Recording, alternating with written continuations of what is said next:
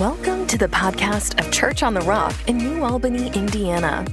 We believe the message you're about to hear will encourage you today.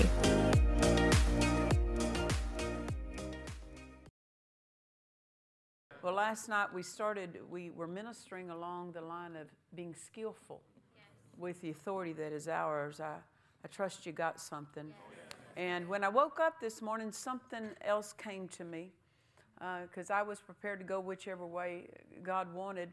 And if I could say it this way, tonight it seems like He directed me off script a little bit. So we'll just do whatever He wants and go whichever way He wants. Amen. Turn with me, if you would, to 2 Corinthians in chapter 2. 2 Corinthians chapter 2. Praise the Lord.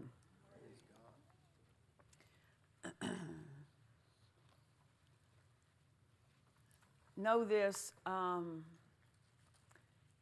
the devil is afraid of the plan of God for your life. He's afraid of that. Because when you're in that plan, he's got no room. There's no room made for him in that plan. And the closer you stick with that plan, the tighter the door is closed to the devil. And not only that, when you're in the plan of God, not only is your life better, but you start influencing. And other people get rescued. Other people get helped in the plan that God has for you. So know this, the devil's going to fight that plan in your life more than he fights anything else. He'll try to separate you from that plan because the plan God has for your life is an all-conquering plan. It conquers every opposing circumstance. It conquers every opposition that comes your way. So our attention and our interest has to be, I'm only interested in the plan. It's what I'm interested in. And I love something that one minister, one of our pioneers of faith from past generations, he made this statement. He said, when I'm offered the opportunity to do something or take on another project, he said, I always ask myself this before I say yes to it. Is this going to further me in my race? Is this going to enhance my race? Or is it going to distract me from my race? And he made every decision based on his race, based on the plan of God for his life. And I said it last night, when opposing circumstances come, when difficulties come, seasons of transition come, something in your life is going on the chopping block. It needs to be an unrenewed mind. It needs to be wrong thinking that goes on the chopping block, not the plan of God. But so many people have put the plan of God on the chopping block so that they could hold to the way they think. And I tell you what, your life is in the plan of God. Long life is connected to the plan of God. And everything else of my life, every other arena is to assist me in that. My health is for one arena, one thing to help me fulfill the plan. The prosperity is for one thing to help me fulfill the plan. When God spoke to me about buying, and you've heard my testimony of how God gave me Sister Amy Silver McPherson's castle. Well, the city calls it Amy's Castle. That's not what I named it. I don't want you to think that, well, she thinks her house a castle, you know. But that's how it's known in the city, so that's how we call it. And I said to God, God, this is not only going to take all my money, but it's going to take all my money for a while, you know. And I said, is it wise for me to take on this that it's going to take all the money? And he said this to me. He said, the castle is my plan, and the money is for the plan. The money is for the plan. So that means that anything connected with the plan, spend whatever you got to spend to get the plan done. So many people are trying to save the money at the expense of the plan. And they're stepping back to save money when you're supposed to use whatever. I will pay double, I will pay triple if it gets me in the plan. I mean, just for daily things, just think of it. Through all this season, with the COVID season, vehicles, as you know, are hard to come by for purchase. So what they've done is all the cars that they used to have for rental companies, they're selling them. So there's very few rental cars available. So when we go into cities and we need rental cars, they're a high commodity, so they're jabbing, price gouging. So they're charging triple and quadruple what they used to. Most people would say, well, then I'm not going on the trip. Not me. The money's for the plan. I don't care. You can charge me double. You can charge me triple. You can charge me 10 times. I'm showing up if the plan of God is connected with that. Because my purpose on life is not to save money. My purpose is to fulfill the plan, and any money is just nothing but a servant. I'm not serving it. I'm not putting the plan of God on the chopping block. Never put the plan of God on the chopping block. In the plan is where your health is. In the plan is where your provision is. It's your wealthy place. It's your healthy place. The devil hates the plan of God for your life. And he'll do everything he can to draw you away from that plan. So I want you to look at 2 Corinthians chapter 2 and verse 11. Let me tell you what the devil's afraid of. People who fulfill the plan and know that they're there to fulfill the plan when there's no compromise. No compromise. I mean, I will get all over somebody who tries to plant seeds in me against the plan. I don't. People might have good suggestions. Wait a minute.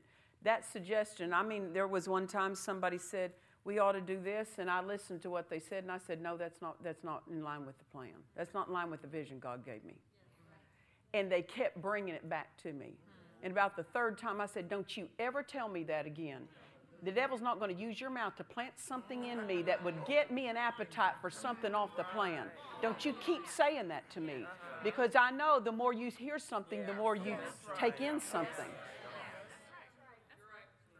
I won't even let someone keep talking the wrong.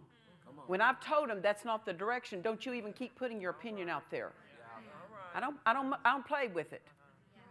Because I'm protecting the plan. More than I protect my family, more than I protect my call, I protect the plan. Why? Because in the plan is everything protected. My family's protected. My call's protected. The devil's after the plan that God has for your life. Don't treat it lightly. Fight for the plan. So many people are fighting for finances, fighting for income, fighting to win their way in a marriage and missing the whole plan. They'll pick up and leave their church to go take a job in another city because they forgot about the plan. Praise the Lord. That's not the sermon. We might just find out together what the sermon is. But 2 Corinthians chapter 2, verse 11 makes this statement, lest Satan should get an advantage of us. For we are not ignorant of his devices. Know this, Jesus took the advantage away from Satan when it comes to your life. Satan lost the advantage. What is he trying to do? He's always trying to get the advantage back. How's he trying to get the advantage back? The next phrase tells you. For we're not ignorant of his devices. He launches devices. He launches strategies to gain an advantage. So we have to be aware and not ignorant of his devices, his strategies. We have to recognize something when it's cloaked. The devil doesn't just parade his devices in front of you. He cloaks them and sends them your way. For example, God began dealing with me a couple of years ago about us doing our own miracle crusades. And we've scheduled 4 of them a year. Last year, we were only able to do 1 before church meetings got canceled. But this year, we've done 3 of the 4. And they're different because I love preaching in churches. I love ministering to congregations. When I am invited by a pastor, there's a spiritual etiquette there. That means what's in his heart for his people is what God wants me to minister about. So he will speak to me in line with the man who invited me. You understand? What's going to bless this pastor? Because there's a spiritual etiquette. That man invited me. So the spiritual etiquette is what's on his heart, is what God is going to lead me in line with. But when I have my own meetings, and I use a pastor's building, but it's not at their invitation, so to speak. They're not inviting me to come preach to their crowd. I ask them, may I use your building? And they say yes. See, I'm not there at the pastor's invitation. I'm there at the Spirit-led invitation. And therefore, I can preach what's on God's heart. One's not any less than the other. They're just different based on spiritual etiquette. You understand? So it is different. It does matter if God tells a traveling minister to do something other than go and preach in a local church, and he says, go in and have your own meetings. There's a spiritual difference. There's a difference in the purpose of that. That means some things are going to get accomplished. Ed would say, in his years of traveling, he would say, a part of me is unfulfilled in one respect, because he said, when I go into churches, I want to help that church. I want to help that pastor. I want to bring the supply they need. But he said, there are things in my office as a prophet that don't come out, that don't get expressed, because I'm there to be an assist to the pastor. So see, when God leads a different format, there's a reason. So I began sensing that God wanted us to do our own meetings in different churches that would allow us to do that. When I started sensing that, well, it was before I sensed that actually. Probably starting in about 2016, we do 4 conferences in our own church in Southern California. We do 4 conferences a year. In about 2016, we started every conference falling behind tens of thousands of dollars. Every conference. So we were stacking on debt every conference. But I'm not led by money. I'm led by the Spirit. And so we just kept doing them. So for the next 2 to 3 years, we just kept piling up more and more debt with that. And then God started dealing with me in the midst of that about going out and doing our own crusades. Well, see, that's going to be multiplied expense, because now I've got to travel. I've got to not only travel myself, I've got to fly the staff out. I've got to have hotel accommodations for them, food and stuff that I don't have to pay for at home. Right. So you have tripled the amount of a budget by going out and doing your own. But in the midst of all of this dealing with me, here our finances come under tightness with those conference expenses.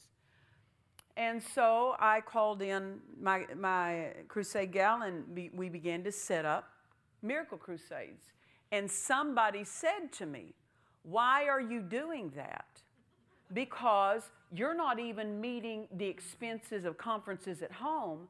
Now you're going to be tripling, quadrupling the expenses of a crusade of your own. If God's not meeting it at the home level, why are you launching out into the other? I said, this at home, the money not coming in, is a smokescreen. It's a device. So that I won't go to the next level that's going to call for greater finances, because he wants me to think like you. He wants me to think that, oh, it's not getting met here, so I'm not going to do this. I'm not led by money. I'm led by the Spirit. The time that I put the 4 miracle crusades a year on the calendar, all the money started coming in for the home expenses, paid it off within just weeks, and now we have multiplied. I mean, our finances are just... Why? It's about the plan. It's about the plan. And the devil will use strategies and devices as smoke screens. And he'll put pressure to keep you from moving forward. And he's got all kinds of devices and all kinds of strategies. You better learn that when you're a businessman and God tells you to start a business. You're not led by price, you're led by the Spirit. You're not led by convenience, you're led by the Spirit. Praise the Lord. And you say, what's that got to do with what you're preaching on? Nothing. But we can't be ignorant. Why? Satan is looking for an advantage against the plan of God for your life. He's looking for an advantage, so he's going to use devices and strategies. And if we're ignorant of those, then he will gain the advantage. And so a sports team, when they're going to play an opposing team, what will they do? They study their opponent. They will watch videos. They'll watch footage. Before the ability to video things, they would show up at their games, sit in the stands, and watch the opponent. Watch their weaknesses, also watch their strengths. Why? Because that's going to determine how they respond on the field based on the strategies that the opposing teams operate under. So it is not glorifying or giving wrong place to the devil to talk about ways he operates. We need to expose him. Amen. Praise the Lord. Know this. With every test and opposition that's going to come against your life, there will always be a test on your mind. If the devil's going to attack your finances, he's also going to attack your mind. If he's going to attack your children, he's going to attack your mind. If he's going to attack your health, he's going to attack your mind. Why? Because he's got to get you thinking wrong so that his attack in the other arena will work. He's got to try to deceive you.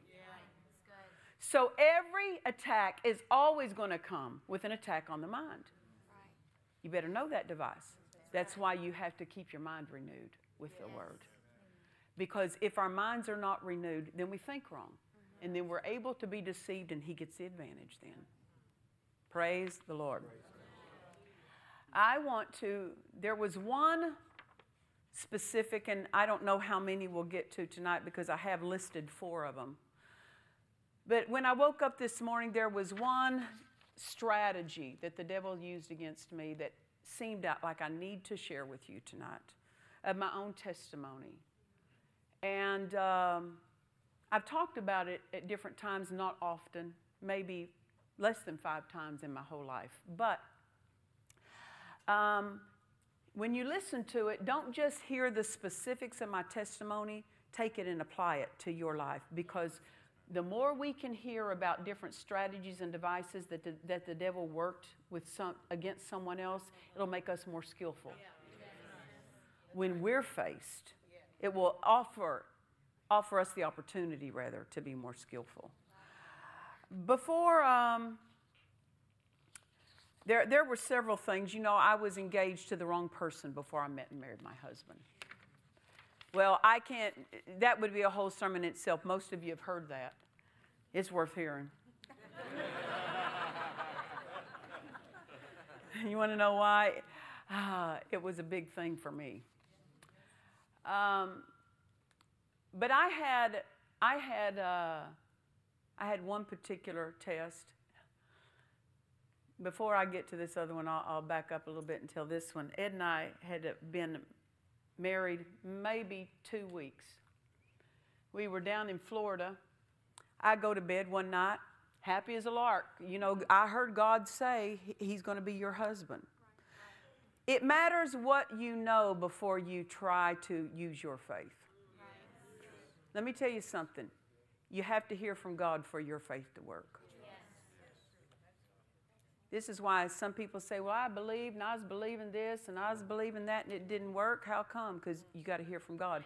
As I said last night, faith comes by hearing. You have to hear from God.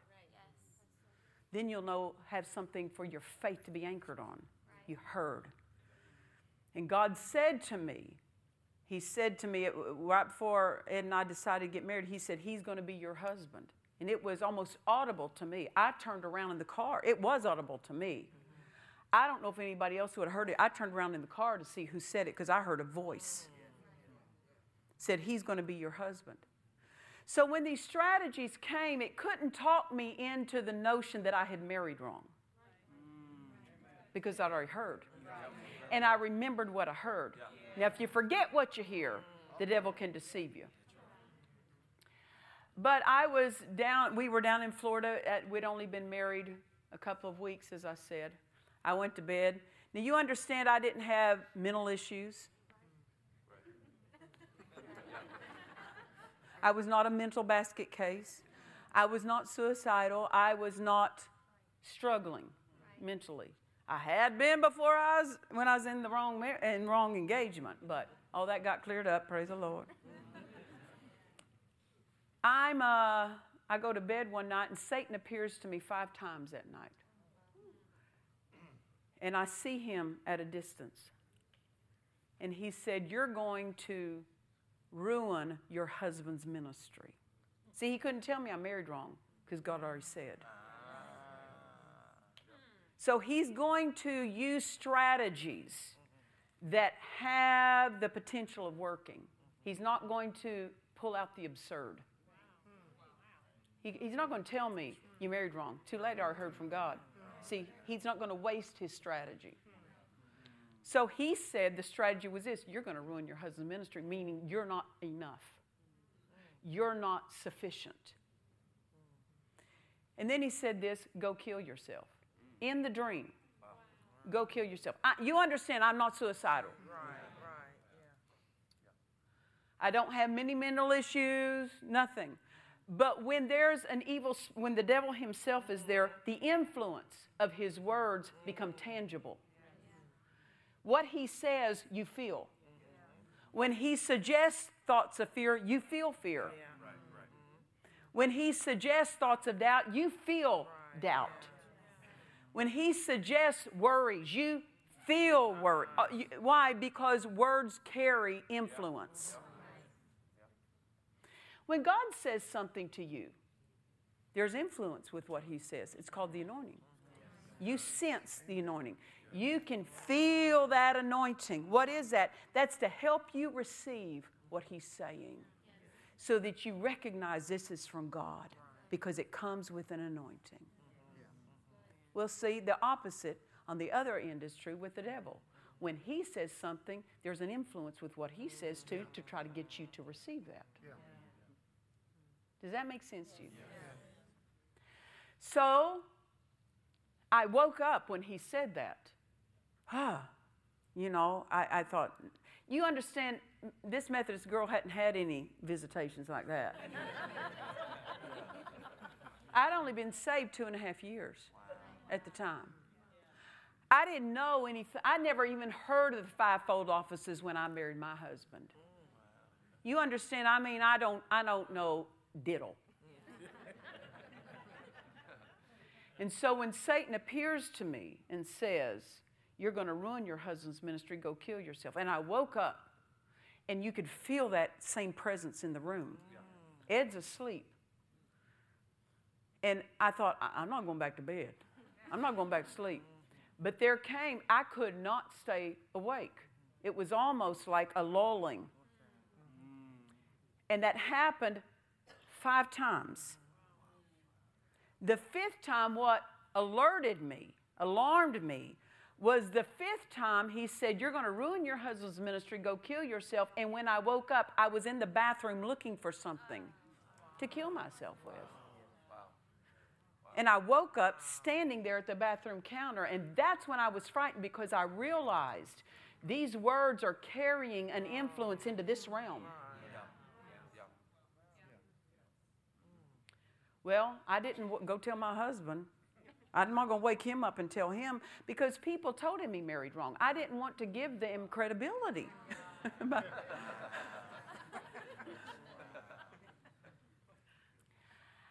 I go back and I lay down again, and I fell asleep, and the next time, Satan appeared again.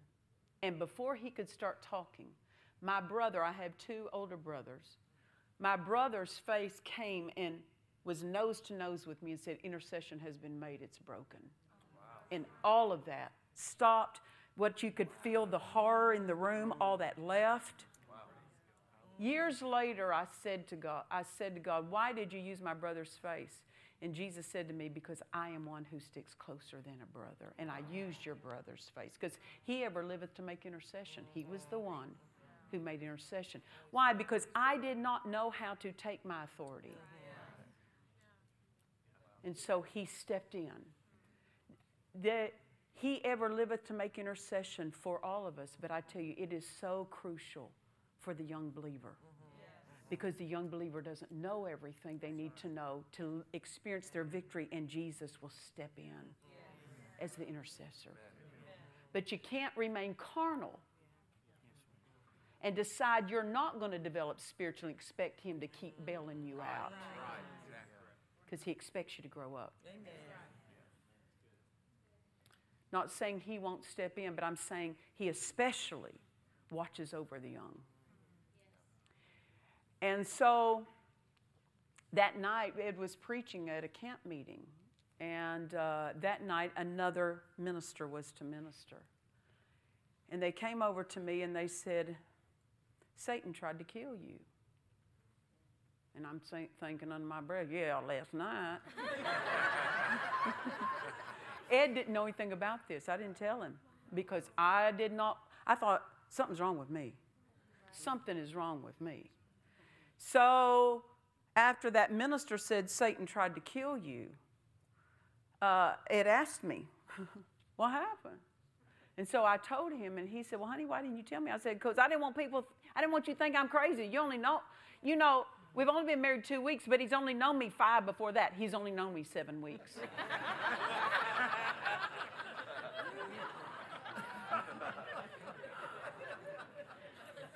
You understand?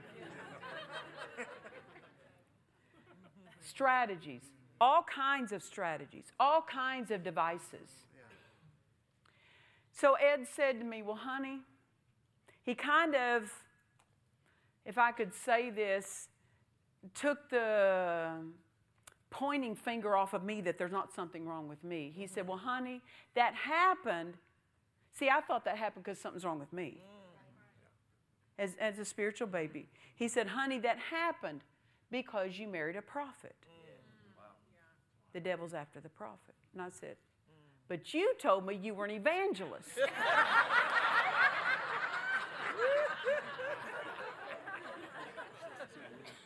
That's a fine time. Not that it would have made a big difference because I didn't know the difference between an evangelist and a prophet. But a prophet sounded a lot more like serious. He said, honey, that happened because you married a prophet. See, that's a device. Anytime someone is called to the fivefold ministry, the devil's going to use the most carnal one around them to gain entrance. Wow. Make sure you're not it. Amen. Whether it's a pastor, whether it's a teacher, prophet, apostle, the devil will always have an open door through the most carnal one around him. That's why you cannot allow those close to you who do not come out of carnality. Because they will always be an open door against your life. Now, don't misunderstand me. They don't have to get in, but that somebody will always give them access to you that should be protecting you. That's why you don't want to marry someone carnal. Praise the Lord. And carnal isn't the same thing as a spiritual baby. Spiritual baby, they're just young, you know. I never look back at my first grade and say, Nancy, you were so stupid. No, I was a first grader. That's just part of it. I'm not going to beat myself up for being young.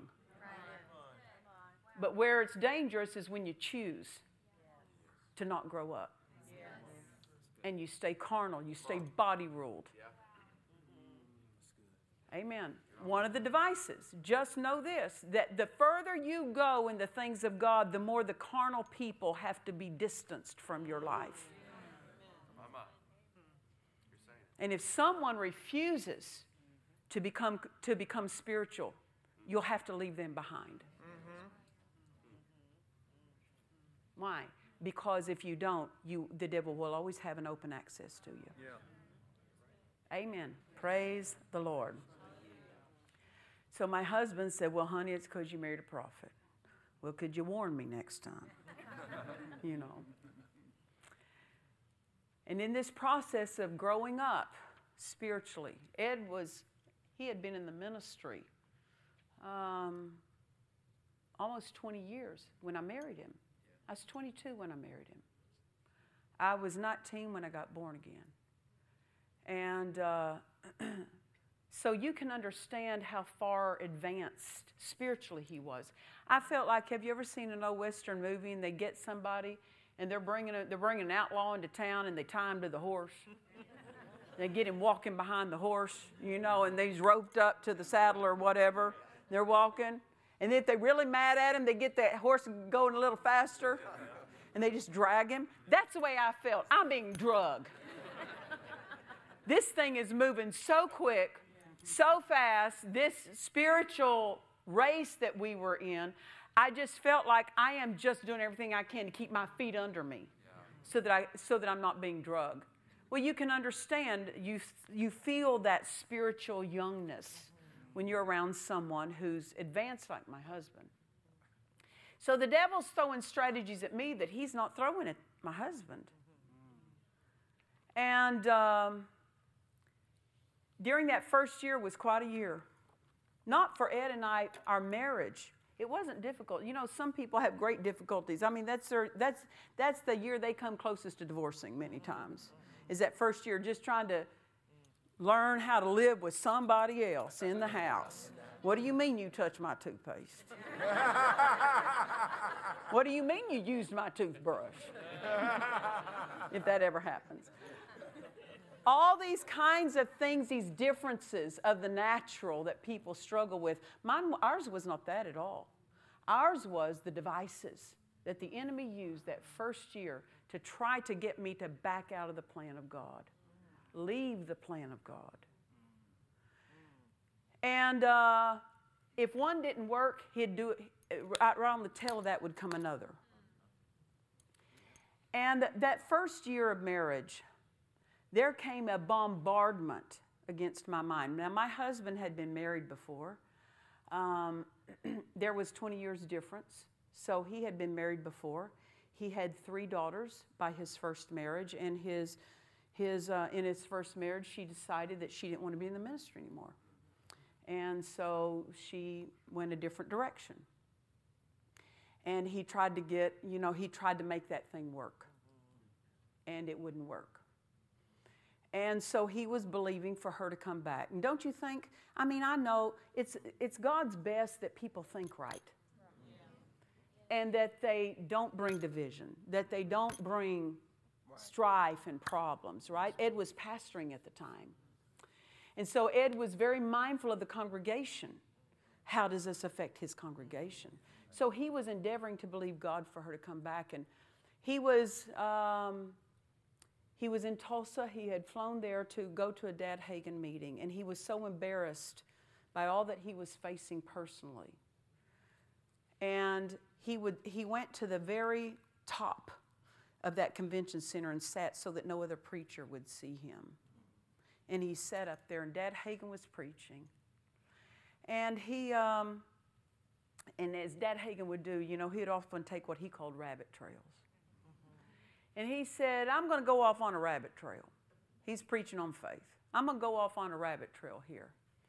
And he said, if you're a preacher and you got a call on your life and your spouse is fighting against that, you'll die prematurely.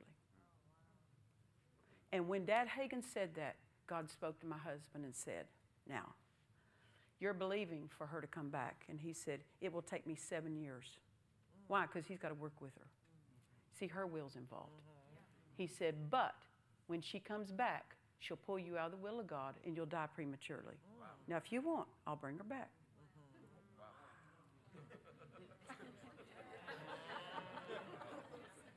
Why? Because God answers your faith. Make sure what you put your faith on is going to be the best thing for your life. Because you can put your faith on something that's not even His will. And He said, but I have somebody else for you if you want somebody else. And He said, and they'll go with you in the ministry. And He said, I let it go. I want what you have for me. And it wasn't long that we met and got married. So, knowing that, he had been married before, he had a congregation that he was responsible for. He stayed through the difficulty of that. And he stayed to make sure that church was stable. And God spoke to him, I want you to move to Tulsa. And of course, that's where we met. And he put a pastor in to take over that church. But I knew, and this is one thing, it's always best that people just stay on course. That they guard their mind. That they renew their minds. But not everyone will. And you can't confess it over them. It's their choice. And so, I here married to Ed, and right after this, Satan appears to me, then he throws another strategy at me. This one was against the mind. And he kept saying, you're not God's best. You're second. You're nothing but a substitute. You're only there because God's choice wasn't there. And it was a degrading.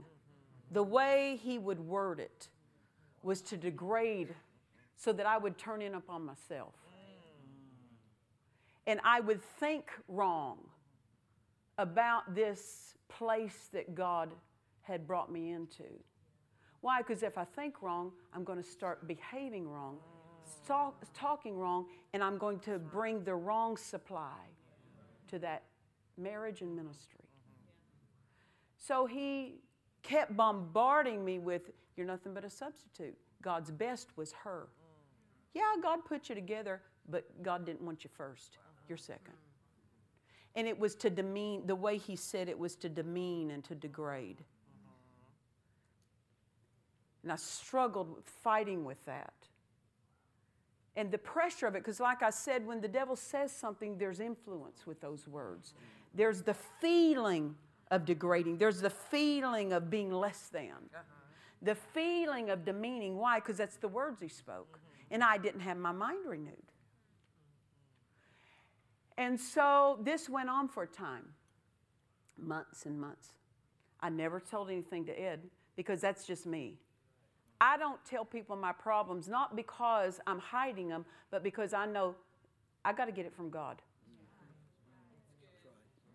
It ultimately comes down to me and God anyway.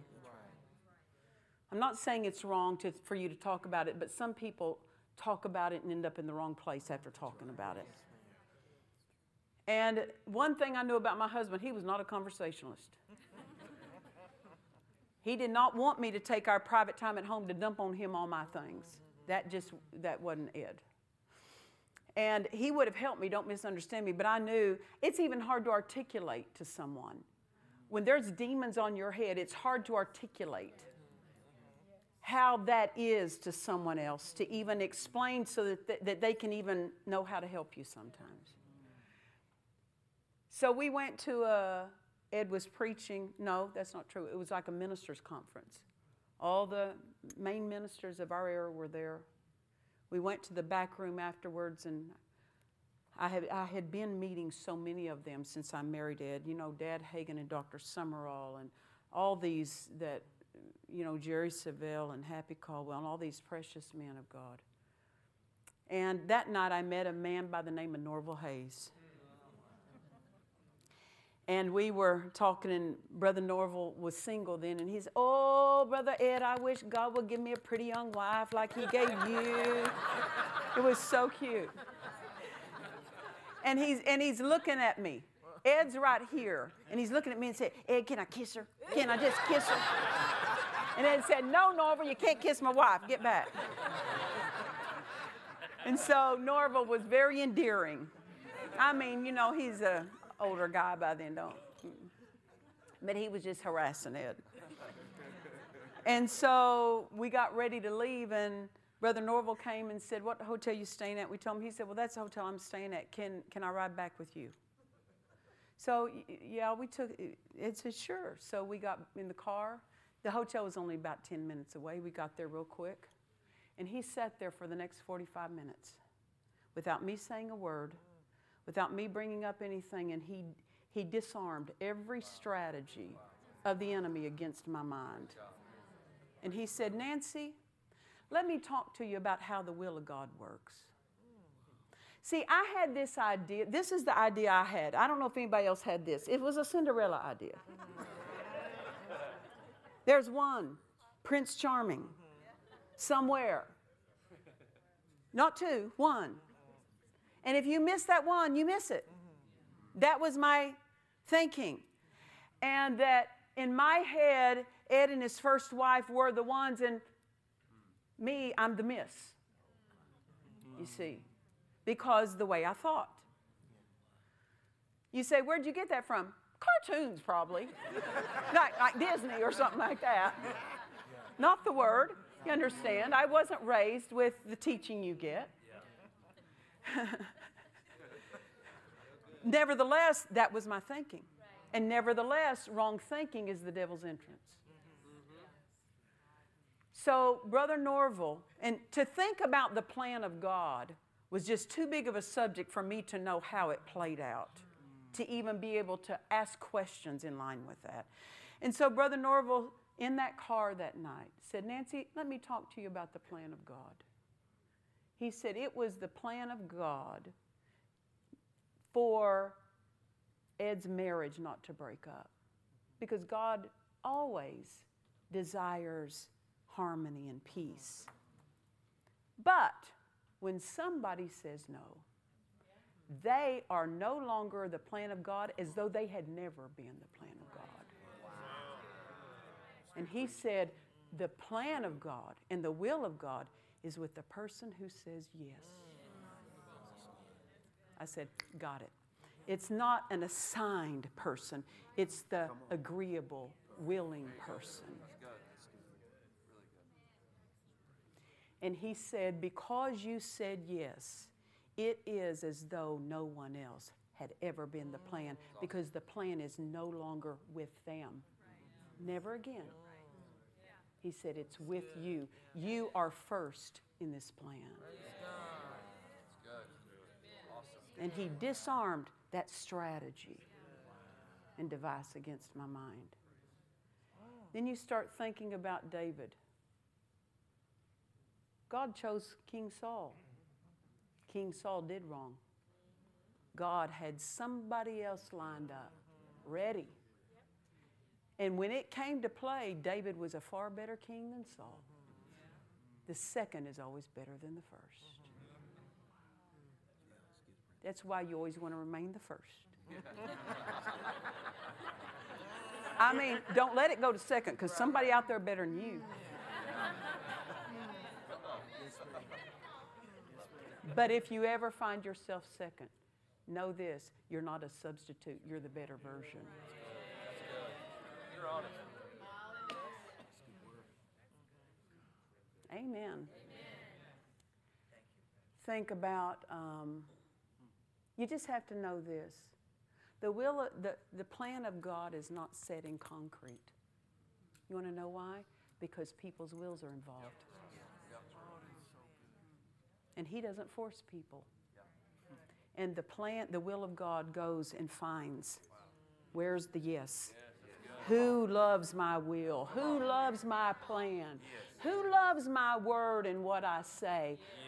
The eyes of the Lord go to and fro through the whole earth, seeking to show himself strong in the behalf of, amen?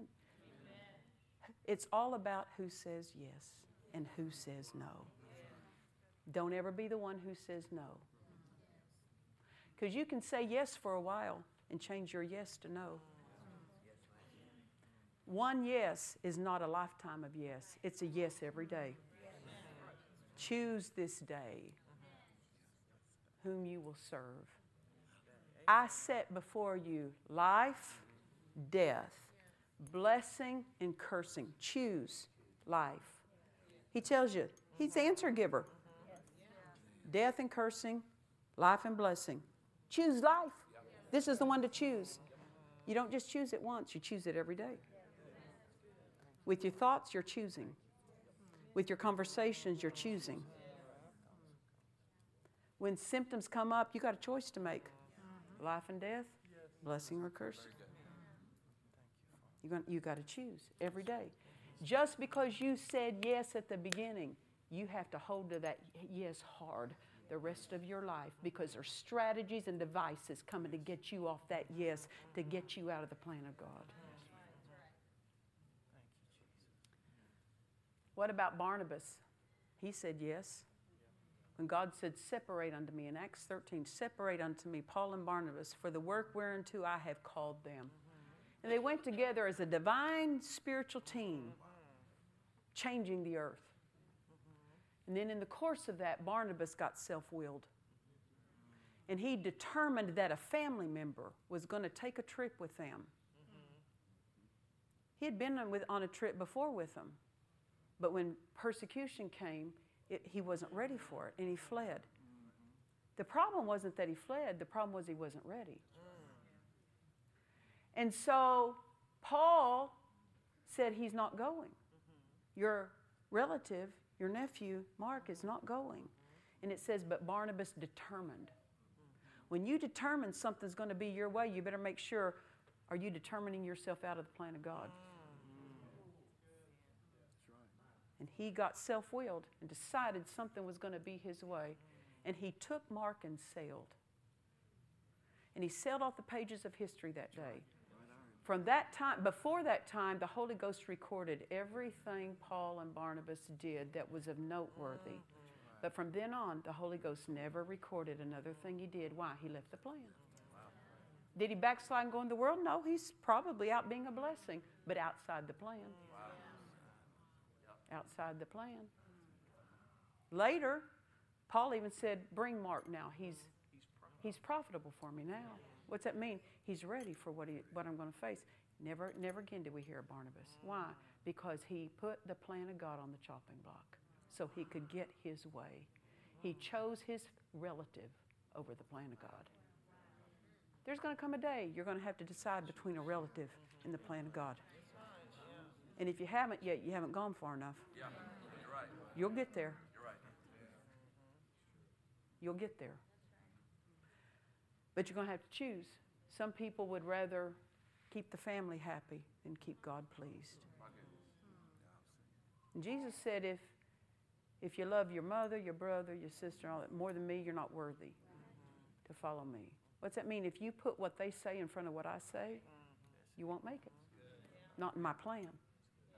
You can have a measure of blessing, but you won't have the fullness. And long life is connected to the plan, not connected to your plan. It's connected to his plan. That's why a lot of people die prematurely. They got off the plan. They got off the plan. And as you go further in life, the margin for error is smaller. It's more narrow. You got to be more accurate. Why? Because the anointing is greater. It's like a vessel. You're a vessel. And when you were younger, the vessel was only partially filled with the anointing, so you had a lot of margin left. But when you get fuller with the anointing, the margin for anything else is diminishing. The margin for error is diminishing. And so Barnabas made a choice that day. But it said before even Barnabas left, I believe somewhere in Acts 14, 15, somewhere around in there, it talks about how Silas was with someone else and had come to where Paul and Barnabas were. And who Silas was traveling with went back to where they had come from because that was their plan. But it says, but Silas stayed.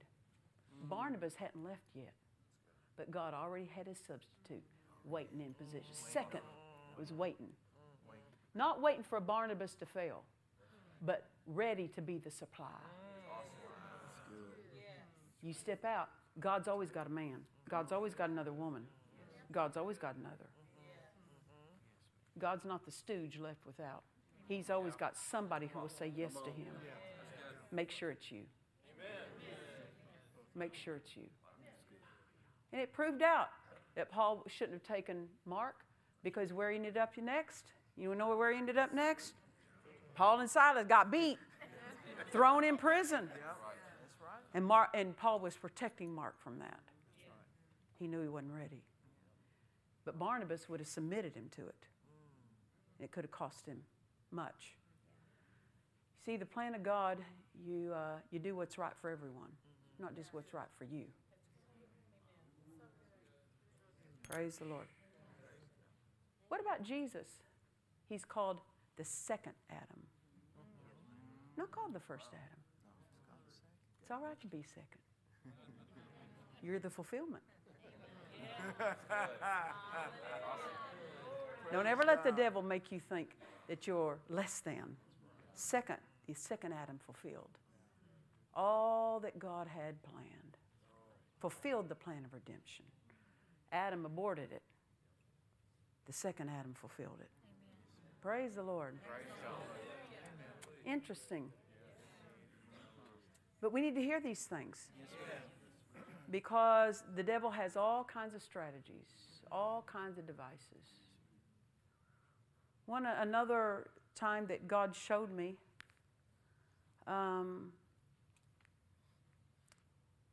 he showed me that I had a dream one night, and in this dream I saw myself in a coffin, dying prematurely. I saw my husband grieving over it. And I woke up, and I knew it wasn't the devil. I wished it would have been the devil showing me that. But then when I woke up, how do you know, Pastor Nancy, if it's God showing you these things? When you have a dream that's from God, number one, when you wake up, the anointing will be there. Number two, there will be no fear. No matter what you saw, no matter what he showed, there will be no fear. Number three, you'll know what it means. If you don't know what it means, it wasn't from God. Don't go around and ask 14 people what your dream meant. That's a sign of unsoundness. God knows how to communicate to you. And so in this dream, I saw myself dying prematurely. And I woke up, and God said, I'll talk to you about it later. I didn't know how long later was. I know in the Bible, it's a long time. You know. Well, that happened on a Tuesday morning. I woke up on a Tuesday morning, and his presence, I couldn't sense his presence anymore. What was it? His pleasure was gone. The Bible says he'll never leave you nor forsake you. No, he doesn't, but his pleasure sure can leave. And man, you can sense, you know when he's not pleased. It's like dry. It's hard. It's bad. Miriam had it for 7 days. Time out, baby. Time out. You done did the wrong thing. And she was outside the presence of God for 7 days. And it was Thursday. I said, God, I can't do this anymore. I said, you said you'd talk to me later. Is it later yet? He said, it's later. Get your pen and paper. And I did. And he gave me a list of things. The primary thing was this. He said, when you came into this marriage, he said, you knew your spiritual youngness. And that's true. I was so aware of it. I thought, I went to services, I go, I need something. I mean, you know, I always needed, I need to catch up, but I never made the transition of bringing something. I always came to church and came to services with the idea, I was hungry. I was hungry to lay hold of, but I wasn't as hungry for it to go the other direction of bringing my supply. And he said, because you have judged yourself as always needing something, you have diminished the supply that you have to bring. And you're not bringing the full supply to your husband. And and he said this to me, you would never divorce your husband. I said, no, that's right. I wouldn't. The way I was raised, and not only that, I heard from God. He's your husband. He says, you would never divorce him. He said, so I'd have to let sickness remove you. Wow. I said, well, you can stop that right now. because I'm going to straighten up. Me not bringing my supply was another device that the devil tried to use to get me taken out of the way. Can I tell you this? It matters who you're connected to. I said it matters who you're connected to. When my husband went home to be with the Lord, see, you have to know, where do you receive your supply and where do you bring your supply? Where you receive it is where you should be bringing it. Yes, ma'am. But it's a two-way street. It's not just about coming to church to get something. What are you supplying to that church family? You just sitting there sucking it up and leaving and taking your portion, or you bringing something in return? It's a two-way street. And you say, Pastor Nancy, you know, I haven't been saved very long. It doesn't matter. You have some measure of supply that can be brought, even though even if you just got saved today. There's something that you have that it would be a blessing to somebody. And when my husband went home to be with the Lord, I understand divine connections. I understand. And, of course, Dr. Jacobs, masterful on teaching on spiritual fathers and the role and the voice they are in your life. And here, when I got saved, my brother, before I even got born again, my brother handed me Dad Hagin books. So the day I got born again, I pulled those books out. And the day I was born again, I was hooked up to Dad Hagin. And then I met my husband. Of course, he had ministered at Rhema. Dad Hagin was his spiritual father. So my husband and I were under Dad Hagin together and receiving of that ministry. Then when Dad Hagin went home to be with the Lord, my husband was that to me. He was that divine supply for me. But then he left. The day he left, my spiritual antenna went up. God, who's my supply? Well, many ministers called me the day my husband left. Precious ministers, letting me know they're praying for me, they love me, they're standing with me, and I appreciated it. But there was one minister who called, and he spoke the word of the Lord to me, and his brother Copeland. And he began to prophesy, and he began to pray, and he prayed with a boldness that made that phone rattle. He was bellowing at the top of his lungs. And safety was felt. Because someone had stood up next to you and taken dominion with you.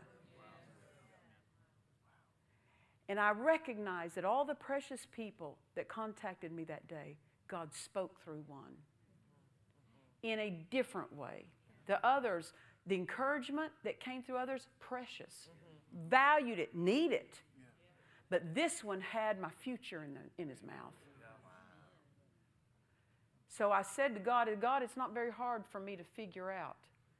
I always say this, connect the dots. Connect the dots. Quit waiting for a voice and connect the dots. When you're sitting under a pastor, who does God talk to you the most while you're sitting under? That's who you need to be under. You see, people will say, well, I don't know if I need to come to this church. Well, do you get something? Does God speak to you when you're here? Then that's God telling you. He's hooking you up with what's coming out of the man of God.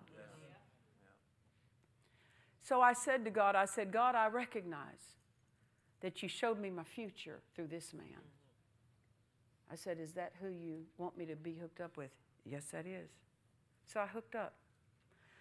Brother Copeland called me every few days after that. How you doing, Nancy? Brother Copeland, I'm doing fine. If you ever need anything, you let me know. All right, very gracious, offered himself. And one day he called and he said, Nancy, if I can ever do anything for you, let me know. Brother Copeland, thank you so much. I said, you're a man of many responsibilities. I appreciate it, but just know I'm not going to pull on you the wrong way. And he said, okay, but if you ever need anything, let me know. Okay, thank you. Nancy, if I can do anything for you, let me know. Thank you. Nancy, and I'm going, I'm missing it. I'm missing something here. And he said it 4 or 5 times. Nancy, if I can do anything. Nancy, if I can do anything. Nancy, if I can do anything. I go, I think he's offering to come preach. That's what I thought. After about 4 or 5 times, I finally thought that. So I thought, I'm not going to say anything right now. I'm going to look at my calendar. Because I had a date come up in my heart. Well, this is, the end of October. And in my heart was the first weekend of January. So I looked at my calendar. Yeah, I got that free. So I called him back and I said, Brother Copeland, and with fear and trembling, hoping I wasn't misreading. Because he said, I never invite myself anywhere. But he sure put all down the runway, the words, so that I could land there, get the message. So I said, Brother Copeland, you asked me if there's anything you could ever do for me to call you. So would you pray about coming to the church? He said, I'll be there. I go, oh, thank God I got it. Oh, thank God. I didn't misread it. I got it. And he said, when can I come? I said, how about the first weekend of January? Got it open. I'll be there. All right. Okay, that worked. So he came in 2014. He came in 2015. He's come every year since then. And he told me, he says, I'll be here every year till I'm 120. And he said, that's how many ever more years, Like, how many ever? 37 or something when he said that. And I said, that's wonderful. That's wonderful. I got you on record saying that. You're a man of your word. In 2016, he came in, he was in the back room after the service. And he pulled out my family and he laid hands on my children, my grandchildren, prophesied over every one of them. When he came to me, he said, no, you won't. No, you won't do that. No, you won't do that. And he didn't say anything beyond that. He said, I bind that. No, you don't. I bind that. I didn't dare ask. I don't want to know. I don't want to know. So probably about 9 months ago, I had a vision, quick mini vision. And in that vision, there was a demon, about the average size of a guy, enraged. His face was so contorted with rage. And he was leaning at me like this, but here, his arms, there was an angel on each side holding him back. He couldn't reach me. And I said, God, I appreciate that. He was showing me that something is being held back from you. And so just a few weeks ago, I began thinking of that again. And I said, God, you didn't just show me that so I could say I saw it. I need to know something about that. What is that I need to know? And I said, and when did that demon get bound?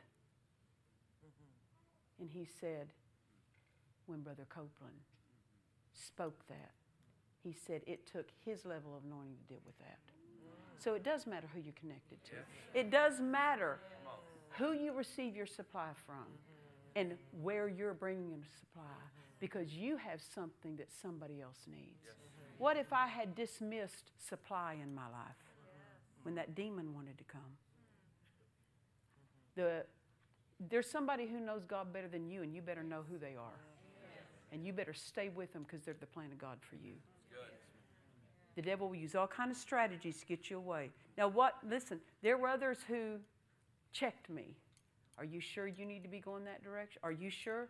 Yep, I'm sure. Just because God hadn't said it to you doesn't mean he didn't say it to me. I don't go by what you think. Come on. Come on. I guard the plan. I guard the plan. I guard the plan. And I had to let some people not understand that plan for me to stay with the plan.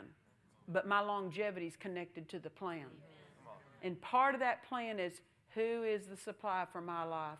I'm not separating from my man of God for anybody, for any situation, because someone has been assigned to my life that's part of the plan of God. There's strategies and there's devices. And we can't be ignorant of them. If we're ignorant, the devil will gain the advantage. Well, we went on a bit off script tonight, but I hope you got helped. Yes, ma'am. Very good. Yes, ma'am. Maybe not played out particularly the same way in your life, but there's something to know and there's something to learn out of how it played out with me, because the devil uses the same old thing on everybody. Amen. Stand with me to your feet. Father, we thank you tonight. We thank you tonight for your plan. We thank you tonight. We love your plan.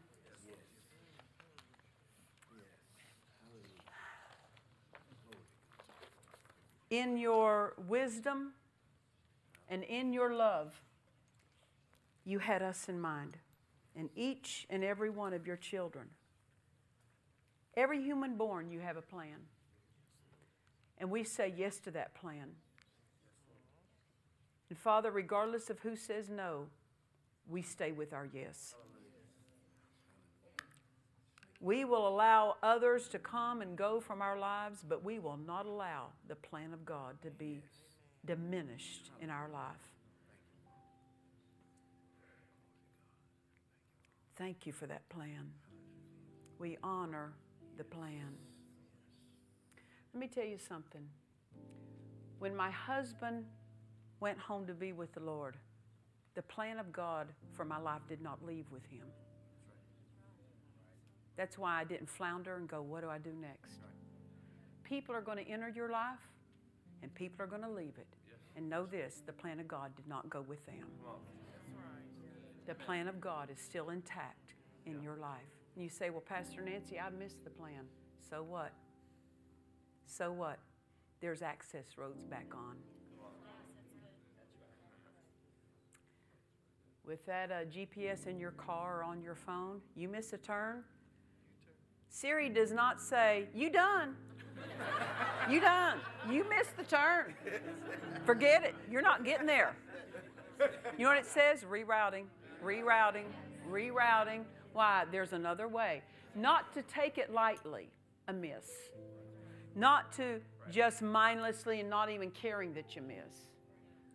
But if you miss, God's smarter than Siri. He knows how.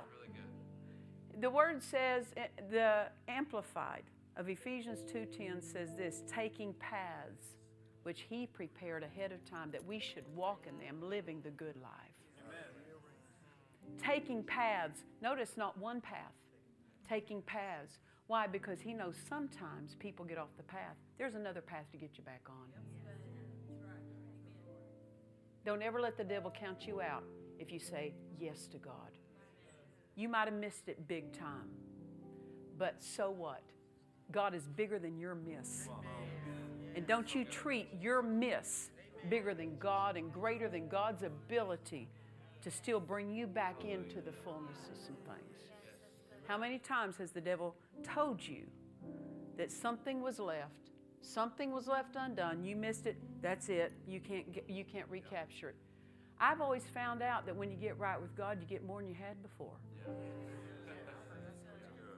Why? Because where sin abounds, grace does much more abound. Amen. Hallelujah. So, no matter who's in here tonight and you say, Pastor Nancy, I missed it. Don't let the wrong thinking disqualify you from getting right back in His best. Amen? It's a device and a strategy that the devil would love to use to keep you thinking, well, you know, I missed it. I did it wrong. Yeah, you did do it wrong. I've done it wrong. So we get this idea, the devil gives you this idea that you have to accept a measure of defeat because you missed it. No, you don't. No, you don't. That's what the blood did for you. The blood makes it and puts you back in the place as though you never missed it. That's what the blood does for you. It is as though you never missed it. I believe in His blood more than I believe in my wrong steps. His blood is greater. Amen. I love His plan. And I don't ever want to miss His plan. But I tell you this, I'm not going to live this life afraid of missing the plan. Don't be afraid of missing God. Because even if you did, the blood is great enough to put you back on. And make it as though you never missed it. Amen. Hallelujah. Praise the Lord. I mean, in this day and age, we've seen people have lost homes. They have lost businesses. They've lost marriages. The blood is greater. God's plan is greater. If you just say yes to God, no matter how long you said no, if you change that no to a yes, there's an entrance place back into His plan. Amen. Father, we thank you. Thank you for your goodness. Thank you so much. Father, I thank you. I thank you. So grateful. I'm so, so grateful. I'm so, so grateful. Father, I thank you for clarity for each and every person, of the fullness of what you have for them. And those who say, I'm not quite back where I need to be, thank you, Father, for showing them what steps to take to be exactly where you want them to be. Can I tell you this? When I was in that wrong engagement, and I finally recognized it was wrong and got out of it, I locked myself up. You've heard me probably talk about this. I locked myself up and prayed for 3 weeks in the Holy Ghost, hours a day. I first started with worshiping God for an hour. I'd read my Bible for an hour, and then the rest of the day, I'd spend hours just praying in the Spirit. At the end of 3 weeks of doing that is when I met my husband. Because the plan of God is connected to you praying it out. So if you're not sure what the plan is, spend some time praying in the Holy Ghost, not earning it, but the more you pray, the further you go. I remember Dad Hagin. If you've ever been in any of Dad Hagin's meetings, he would walk out while he's teaching. You know, he'd walk out among the people, and he'd walk up to somebody and put his hand on their shoulder, you know, and talk, just kind of like lean on them. Probably wasn't significant who he touched, but all of us are looking who you touching. We want to read something into that if we can.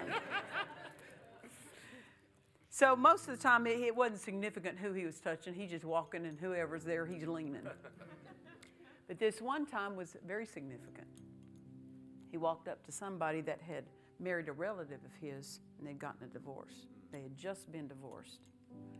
So as somebody he knew, he walked up, and then he'd put his hand on the shoulder and then kind of stand behind him a little bit. He didn't stand right in front of him. He'd stand right behind him.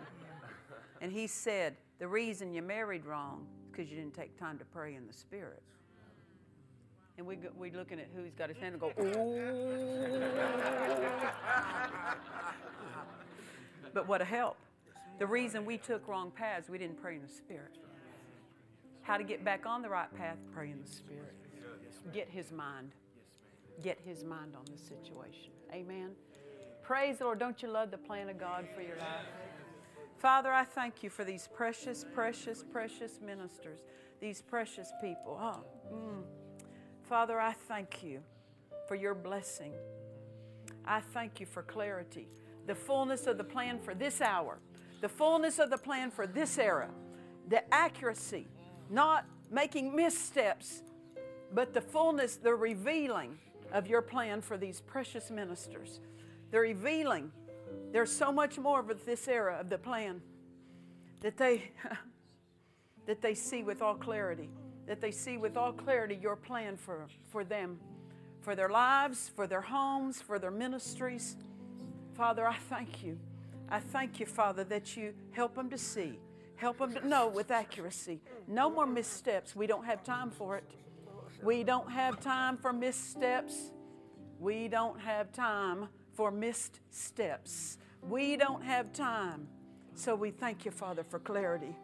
We thank you, Father, for clarity. We thank you for clarity. We thank you for clarity. We thank you for clarity. We thank you for clarity, Father. We thank you, Father, for clarity. Oh, we thank you, Father, for clarity. We thank you, Father. We thank you, Father, for clarity. Oh, we thank you. We thank you for clarity. I tell you, it matters. I said it matters that we're accurate. I said it matters that we're accurate, Pastor. I thank you, Father, for clarity. I thank you, Father, for clarity for her. I thank you, Father. I thank you, Father. I thank you, Father, for clarity. This precious, precious gift to the body. I thank you, Father. I thank you, Father. I thank you for it. I thank you for it, Father. I thank you for it. I thank you, Father, for clarity for her. Oh, my. So many precious seeds sown. Time to reap harvest, love. Time to reap of all the faithfulness sown. We thank you, Father. We thank you. We thank you, Father.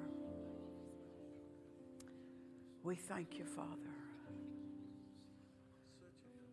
Can I say this? We are not obligated to carnality in other people. When we recognize that somebody's not going to keep pace and won't keep pace, we're not obligated. We're obligated to God's plan. Amen. You love what I love, we can go. We'll go together and we'll go fast. But when you decide you love something else more, and I'm going to hook up with somebody else who can keep pace. And that is love. I said that is walking in love. Walking in love with God first before you walk in love with people who don't want what God's offering. I mean, along the way of ministry, we've had to let some people drop off staff, drop out of leadership. We loved them, but I love the plan of God more. I love God and what He had more. Amen. You love relatives. You love people. We don't have to be unkind and cut people off, but we know who we can run with. Amen. There was a little gal that was in my husband's first church before we were married, and for several years she was younger than me, and she had very bad physical condition that had lingered, and she suffered a lot.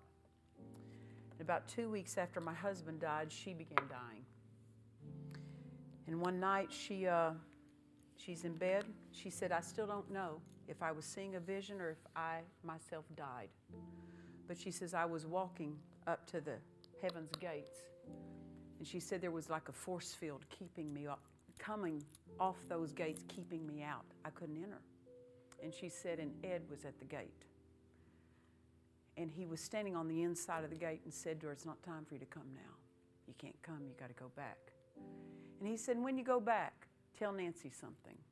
And he said, tell her this. And then he said one thing. Then the second thing he said, tell her to run her race with joy. Of all the things that heaven could have said and wanted us to know, it's not just running the race, but how we run it. How we run it with joy. I'm not handing my joy off to any difficult circumstance. I'm not handing my joy off to any person who stayed or left. I'm not handing my joy off to any financial situation. I'm not handing my joy off to a business, whether it failed or didn't, whether I got a house or not. My joy is mine. Jesus gave it to me, and I'm not trading it off. My joy will not go on the chopping block. I'll put wrong thinking on the chopping block, but I'm not going to put my joy on the chopping block. I refuse to be less than joyful. I have lived days of heaven on earth since I've learned what to do with my thought life. People will say, and this is what I said to God. I said, I don't believe that we're down here to live anything less than heaven on earth. I refuse to live anything less than heaven on earth every day.